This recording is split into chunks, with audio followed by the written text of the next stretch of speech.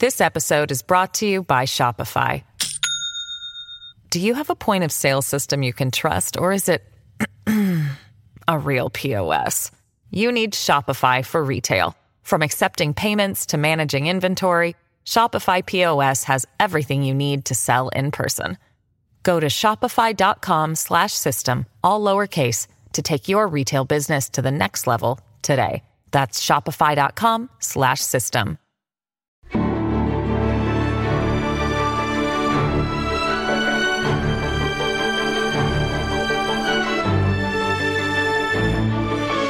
Welcome to the Untold Story podcast, everybody. I'm Martha McCallum. Great to have you with us. Today, I'm joined by Steve Miller, who has written 2 stories recently in Real Clear Investigation that caught my eye. And I wanted to have an opportunity to speak with him about it on the podcast because it's longer form, obviously. And I think it's a little bit complicated. And anybody who has any concerns about election integrity and issues along these lines and what it's going to look like in 2024 in terms of get out the vote efforts, I think we'll be super interested in what Steve has written about. So, Steve, welcome. Great to have you with us today. Hi, Martha. So you've written, I always like to give people a little bit of a backstory because it's called The Untold Story. Tell people who you are, what you like to write about. I know you've written about true crime and rock and roll, as well as tax-exempt nonprofits, right? That's right. Yeah, those are the true crime and the rock and roll are kind of my hobbies. But primarily I like to focus on current events, things that happen. I've covered elections for a long time. I was on the ground in 2000 for election 2000, the Bush v. Gore, and ever since that I've been interested in how we vote. So yeah, I cover a lot of that kind of thing. You know, so the headline of this second piece that you wrote is how tax-exempt nonprofits skirt U.S. law to turn out the Democrat base in elections. So give everybody a sense of what you're writing about here, Steve. Well, the idea behind the piece is that, nonprofits, and depending on your status, 501c3, 501c4, you have some latitude on your political activity. What has happened over the past, we can go probably 10, 15 years, is that these nonprofits, more progressively oriented, have managed to insert their activities into the way we vote, turning out voters, actively campaigning against voter security measures, and so on. So they've done a really good job of it, and particularly on the get out the vote activity. Republicans, conservatives have never really needed that kind of work done. The conservative base has turned out fairly regularly and done very, very well for that constituency. But in terms of, as far as the progressives, they've always had to fight to get their vote out. And now what we've seen is these progressive nonprofits have stepped up and really begun to lobby to turn out the vote. They've even engaged lobbyists to fight against voter security measures and so on. And they cloak those as they say those are more, those are inhibiting the vote. They're trying to keep the vote down, but it's, in most cases, it's really just voter security that conservative-led groups are trying to do. But regardless, either way, these nonprofits have become real activist machines. It's very, very integral to Democratic victories. Meanwhile, Republicans have sat on their hands and not done a whole lot regarding this kind of activity and engaging the voter outside the campaign. So I think, with regard to, I want to break that down into both areas, but with regard to get out the vote, I think a lot of people watch some President Trump, the former president on the campaign trail, talking about Zuckerbucks and the impact of Zuckerbucks, a big donation that Mark Zuckerberg gave to get out the vote efforts. And I think when people hear that who maybe don't follow these things very closely, they're like, well, that's not a big deal. Sure, get out the vote is a good thing to do. People should be encouraged to participate in democracy. But you're talking about the fact that some of these dollars that are going to nonprofit entities and they get tax exempt status are not equal across the board in trying to get out the vote in terms of party effort. They tend to, the money that's tax exempt is going much more towards Democrat voters and making sure they vote. Is that correct? Yeah, it's true. I mean, these activist nonprofits, they target. I mean, they target constituencies that they know will be favorable to their to the party, to their interests. I guess we shouldn't say party. I guess to their interests. You just say, well, like, for example, like one has a stated mission of encouraging people in specified demographics, unmarried women, people of color, young people, to vote. Those are all great. We should, everybody should be encouraged to vote. But those three groups are part of the Democratic Party's base. I think we looked at, they were like 2.5 times more likely to vote when engaged by a nonprofit, and they're also, of course, more likely to vote for progressive interests. So yeah, it's selective in that way. And we talk about Zuckerbucks, and that money did go to, and you could say they had a very good defense. They say, well, a lot of that went to urban areas where there tend to be more progressive voters. There's no doubt about it. And they would say, and plausibly, that that's because that's where they needed the most help. That's where they had less resources. They had more people and more demand. So, I think it's the eye of the beholder in some cases.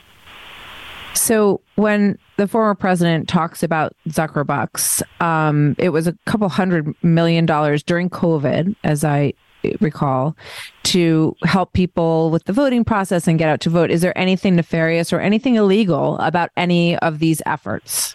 Again, it's a disputable point, but there were some cases where, for example, in Wisconsin, I believe it's Green Bay, where they actually engaged someone from their own organization. This is going back. One of the groups that were distributing the so-called Zuckerbucks, they actually had activists on the ground helping count votes.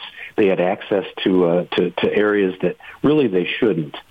If you wanted to keep the appearances, at least keep appearances of an up and up balloting process. So yeah, there were some. I mean, there's some squishy areas. Some of that Zuckerberg money went to ads to get out the vote. They were targeted again to these to constituencies that would very, very easily see as favorable to vote progressive interests. So yeah, if you really went in, and as I think the former president said something about that, these were targeting areas that were going to turn out the vote for his opponent, and that's very true. Illegal? So I don't know. You don't know. Nothing in your reporting turned up anything that would break election laws? No. Nothing. Something that could, you could probably take out and contest. But as we've seen in the courts, these have been, decided pretty much across the board in terms of there was no illegal activity. Again, right. Perception. So much of this. I mean, if you want an appearance of an up and up election, don't do this stuff. The Untold Story continues right after this. This episode is brought to you by Shopify. Do you have a point of sale system you can trust, or is it a real POS? You need Shopify for retail. From accepting payments to managing inventory, Shopify POS has everything you need to sell in person. Go to shopify.com/system, all lowercase, to take your retail business to the next level today. That's shopify.com/system. Now, in terms of the other side of the political equation for Republican conservative circles, you write that they just aren't as good at this, or is it that their voters are in more rural areas? Is it harder to pull off this kind of get out the vote organization? What did you find in regard to that? All that, yeah. In fact, we found that they were not able, that the Republicans, again, they tend to be in, they not always, but they, for the most part, will be more outside the urban areas. So the suburban areas, the rural spots. So, when you're doing if you wanted to do a get out the vote campaign in those areas, you've got the vote already. They're going to turn out. The people that are going to turn out are going to turn out. You can push it a little harder, I think, and that's probably where the Republicans are going to have to figure this out. They'd have to figure out that they're going to have to go into the urban areas and say, well, because anybody who lives in a city knows, you're going to have neighbors that are going to vote, they're not diehard, and so you want to get the people that are on the fence. Republicans don't have that kind of data crunching, or if they do, they aren't showing it, ability to go in there and really go after those voters. Because remember, this is a Democratic machine that's been doing this for a long time, starting with the campaign in 2008. So they have in the most recent story. I talked to Sasha Eisenberg, who wrote a tremendous book called Victory Lab, The Victory Lab. And he just shows how microanalytics and social science and voter targeting, essentially Democrats stole it from the Republicans and did it really well. How did they steal it from Republicans? They watched it. They watched it. They analyzed it. It was almost a refinement of the tactics. And they also had something else that was it was integral. They had younger individuals who were comfortable to do this with kind of a collectivist mindset. And, it's kind of I think Sasha called it a historical volunteer culture. And he said, it's really just set the table for this nonprofit base of the left to take shape. And I think it appeared to me like, well, Republicans are like trying to make the next, create the best Oreo. Democrats are really trying to win elections because it's more a religion to them. They hold politics more as a religion. Republicans tend to be, they're trying to make money. They're not always as engaged in this. It's so interesting. You look at how close our elections have become. The last several presidential elections decided by tens of thousands of votes in a handful of states. And it looks like it's going to be that way again. So are you saying that when we look at these polls where you see voters, in some cases, Hispanic voters, Black voters, women voters who have been more reliably Democrat, showing some flexibility on that in this current environment, that maybe they're more open to voting for a conservative or Republican candidate than they were in the past, at least some percentage of them. And you don't see any real Republican effort along these lines to get out the vote in these urban areas that might actually exist or be potential for them? No, I really don't. You don't see that courting. You don't see that kind of courting in the urban areas that you really should. For again, I'm looking at this like a football game.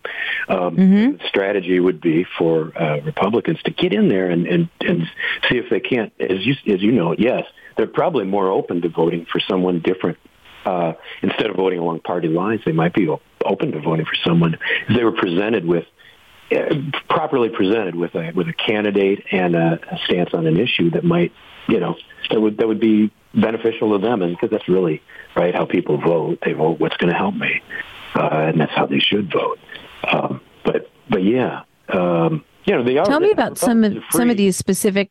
Some of the specific organizations that do this on the Democrat side. You list some of them in your piece, and are there any equivalent organizations that are backed by people with the kind of money Zuckerberg has on the other side? Really haven't seen anybody that's really, I think, I'm trying to remember, the RNC did a report, 2021, I guess. And they did a report on, how the vote turned out in 2020 and hoping they could learn from it and so on. And the report was like a 20-page, it read like a 20-page PR job, like here's how we could, here's what we did right. But nobody wanted to say what they did wrong. What they did wrong was lost the election. If you were on that team, you lost that game. And so you would think there'd be a little more, maybe starting more groups that were more interested in getting the vote out rather than supporting. And again, there's nothing that you should have these, what do we want to say? We want to shape voting fairness. You want to have security. You want to have that kind of thing. ID is one of those disputed, voter ID is one of those disputed things. But they're not churning out groups or forming groups that will go into these urban areas and try to, cultivate a base of people that might be open to offers. I mean, you list the Tides Foundation with $1 billion in 2020, New Venture Fund in 2006 as the Arabella Legacy Fund. the Silicon Valley Community Foundation, all of these giving hundreds of millions of dollars to get out the vote efforts in areas that tend to lean more progressive or Democrat. And what you're telling me is actually, I think, going to be very shocking to a lot of people that there isn't an equivalent on the other side. I mean, you look at some of these folks who, like Larry Ellison, for example, poured millions of dollars into the Tim Scott campaign. So there isn't any, whose fault is that? Is it the RNC's fault? There's no one coordinating a similar get out the vote effort on the Republican side. I mean, I feel like I'm asking the same question again, but yeah, can you clarify it again? We're looking for I guess you go to the quarterback or the captain of the ship, right? And you say, is that the RNC? Is that Ronna McDaniel? I would suppose. But I'm not on the inside. I'm not a party member, so I really don't know. There's probably people inside those parties those groups that would probably would come out. Well, they can't because it's politics, right? So if you go out, you tell the truth. There's a price to pay for telling the truth. But you would.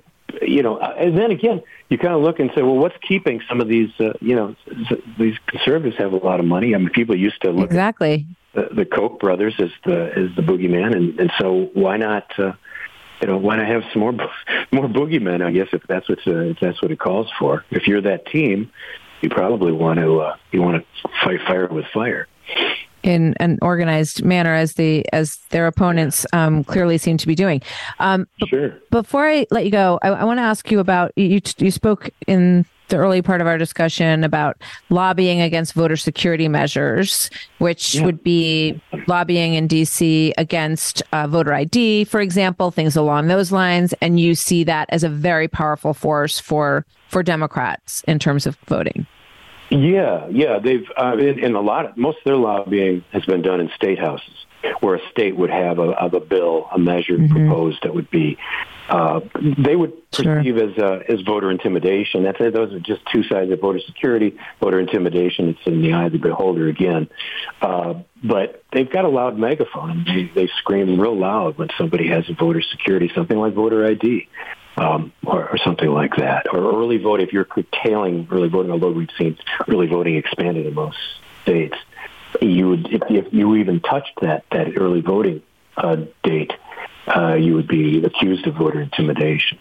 So I mean, you're gonna there is those lobbyists are active, and an earlier story we chronicled. I don't have that story at my fingertips, but we chronicled. I chronicled how much they've begun increasing their presence in state houses. So when you look ahead to 2024, what will you be watching in terms of how these elements are going to play out? To be honest, I'm really interested in how much private money will be pouring into some of these elections offices. I'm really interested. I know we know it's going to happen again. Probably wasn't a great idea, but it's going to happen again. And I'm kind of curious about how that happens, how that works out. All right. We'll be watching. Steve Miller, we'll be watching for your pieces to come and hope to talk to you more as the election progresses. Thank you so much for being with us today. All right. Thanks, Martha. Good talking with you. You've been listening to The Untold Story with Martha McCallum. Don't forget to subscribe on Apple Podcasts or wherever you listen. Make sure to rate and review. For more podcasts, go to foxnewspodcast.com. Listen ad-free with the Fox News Podcast Plus subscription on Apple Podcasts, and Amazon Prime members can listen to this show ad-free on the Amazon Music app.